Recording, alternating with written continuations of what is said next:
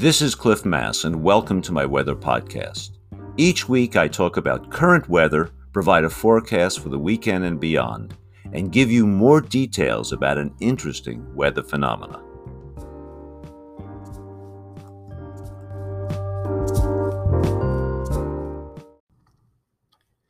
It's Friday, July 1st, and let's talk about the holiday weekend weather. This weekend is going to be a throwback to July 4th weekends past, with plenty of showers, but improvement right after the weekend. And some of you who enjoy fireworks will experience some of a different kind as thunderstorms develop over the Cascades and eastern Washington, particularly on Saturday and Sunday. Now today, Friday, will be warm throughout the state, with highs getting to the 70s in the west, even upper 70s, and into the 90s in the east. Lots of sun and no precipitation. Only on the Washington and Oregon coast will low clouds be in place and temperatures only getting into the 60s. Now, Saturday will be the day of transition. In the west, there'll be more clouds and temperatures rising only into the low 70s, but there'll still be plenty of sun. And east of the Cascades, plenty of sun and temperatures getting to the mid and upper 90s. But on Saturday afternoon, as an upper level trough of lower pressure approaches western Oregon, convective showers and thunderstorms will develop over the Beaver State, and these showers will start moving northward during the late afternoon. So I expect showers and some thunderstorms to spread into eastern Washington and the South Cascades on Saturday night and Sunday morning. And then, as the showers move north, pushed by an upper-level trough, I will expect plenty of showers on both sides of the Cascades on Sunday, July 3rd. Temperatures will only reach the mid-60s west of the Cascades on Sunday, so it'll be a huge knockdown. Now, everybody wants to know about July 4th. Well, July 4th will start with clouds and showers over western Washington, but I expect the situation to improve substantially during the afternoon, and there'll be dry conditions in place by fireworks time on the western side of the Cascades. I also expect it to be relatively dry eastern side of the Cascades later on July 4th. On July 4th, the focus of the showers will be mainly north of Washington into British Columbia and over Idaho and Montana. Now, as I mentioned before, there should be a drying and warming trend on Tuesday and Wednesday, a pattern that is well known to long-term residents of the region. You can have an iffy July 4th weekend, but much improved after that. Now, the wetting of the region July 3rd is in many ways a godsend. It will greatly reduce the flammability of grasses and other fuels, and thus they will be less likely to ignite on July 4th from errant fireworks, and there's always errant fireworks. Climatologically, we are now just approaching the big transition to dryness of July. Climatologically, the driest period of the year is 1 month away, late July and early August, and the probability of precipitation on any day here in the western part of the state typically drops from around 20% in late June to about 8% in late July. Only a few weeks. It's just a stunning dryness.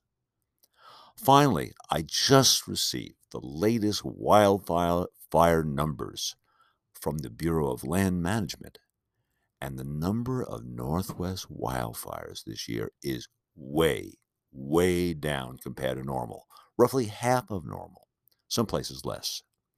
Our cool, wet winter and spring have had a major impact, and so we have less fires, and I expect the suppression of fires from the cool, wet weather to extend at least until the end of July. So I don't see a lot of smoke developing during the next few weeks. Thanks for listening. Weather doesn't end with the forecast. Now let's talk about the special weather topic of the week.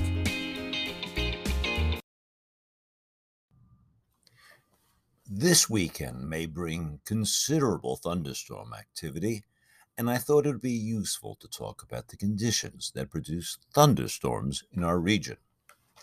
To get a thunderstorm, there are certain conditions that are required.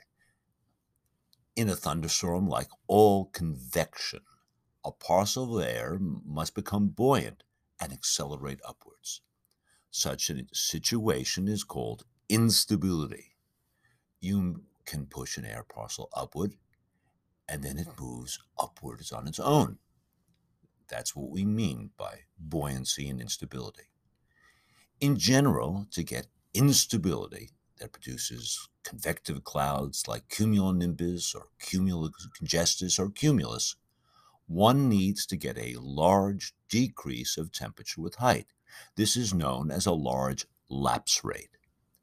And something to give an air parcel a push upwards is also necessary, since generally the atmosphere is stable and it takes an upward shove to get an air parcel buoyant.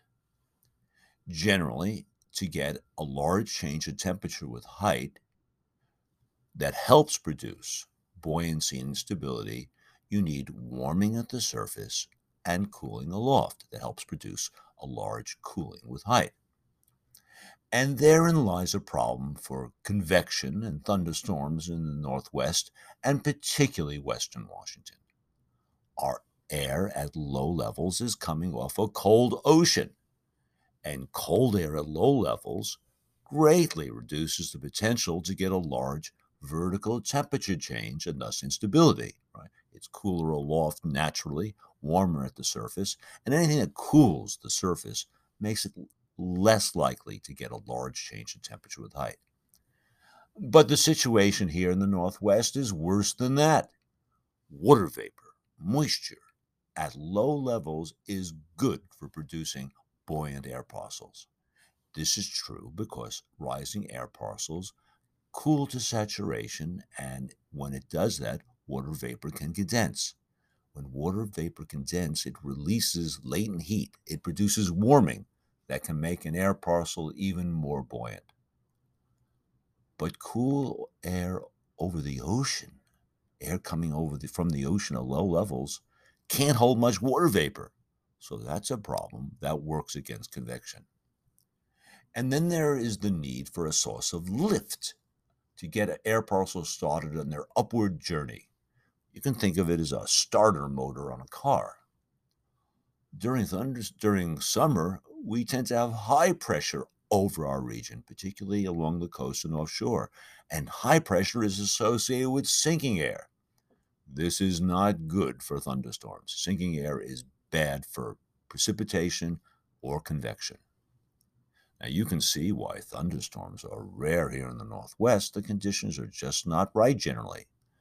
So how do we get around these problems? And we may, in fact, get around them to some degree this weekend. What is the secret? If there is a strong upper level trough of low pressure approaching our region, it can supply lift. In front of a trough, there tends to be upward motion, and this can help the air become more buoyant.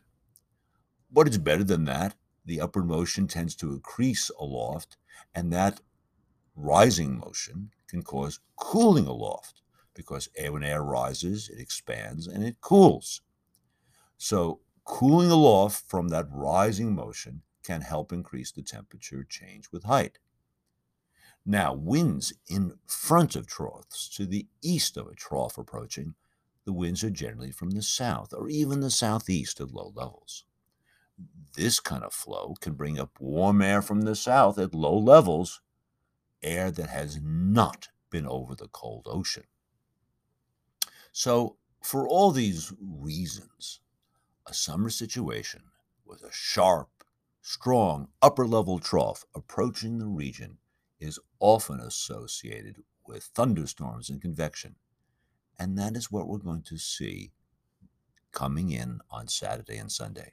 So watch the situation this weekend. You may hear a few boomers, particularly from the Cascades eastward. Thanks for listening. Thank you for listening to my podcast. Feel free to send me your questions or any topics you would like me to cover. This podcast will be available every Friday morning on my blog and major podcast platforms. If you would like to support this podcast, feel free to use the Patreon link on my blog. See you next time.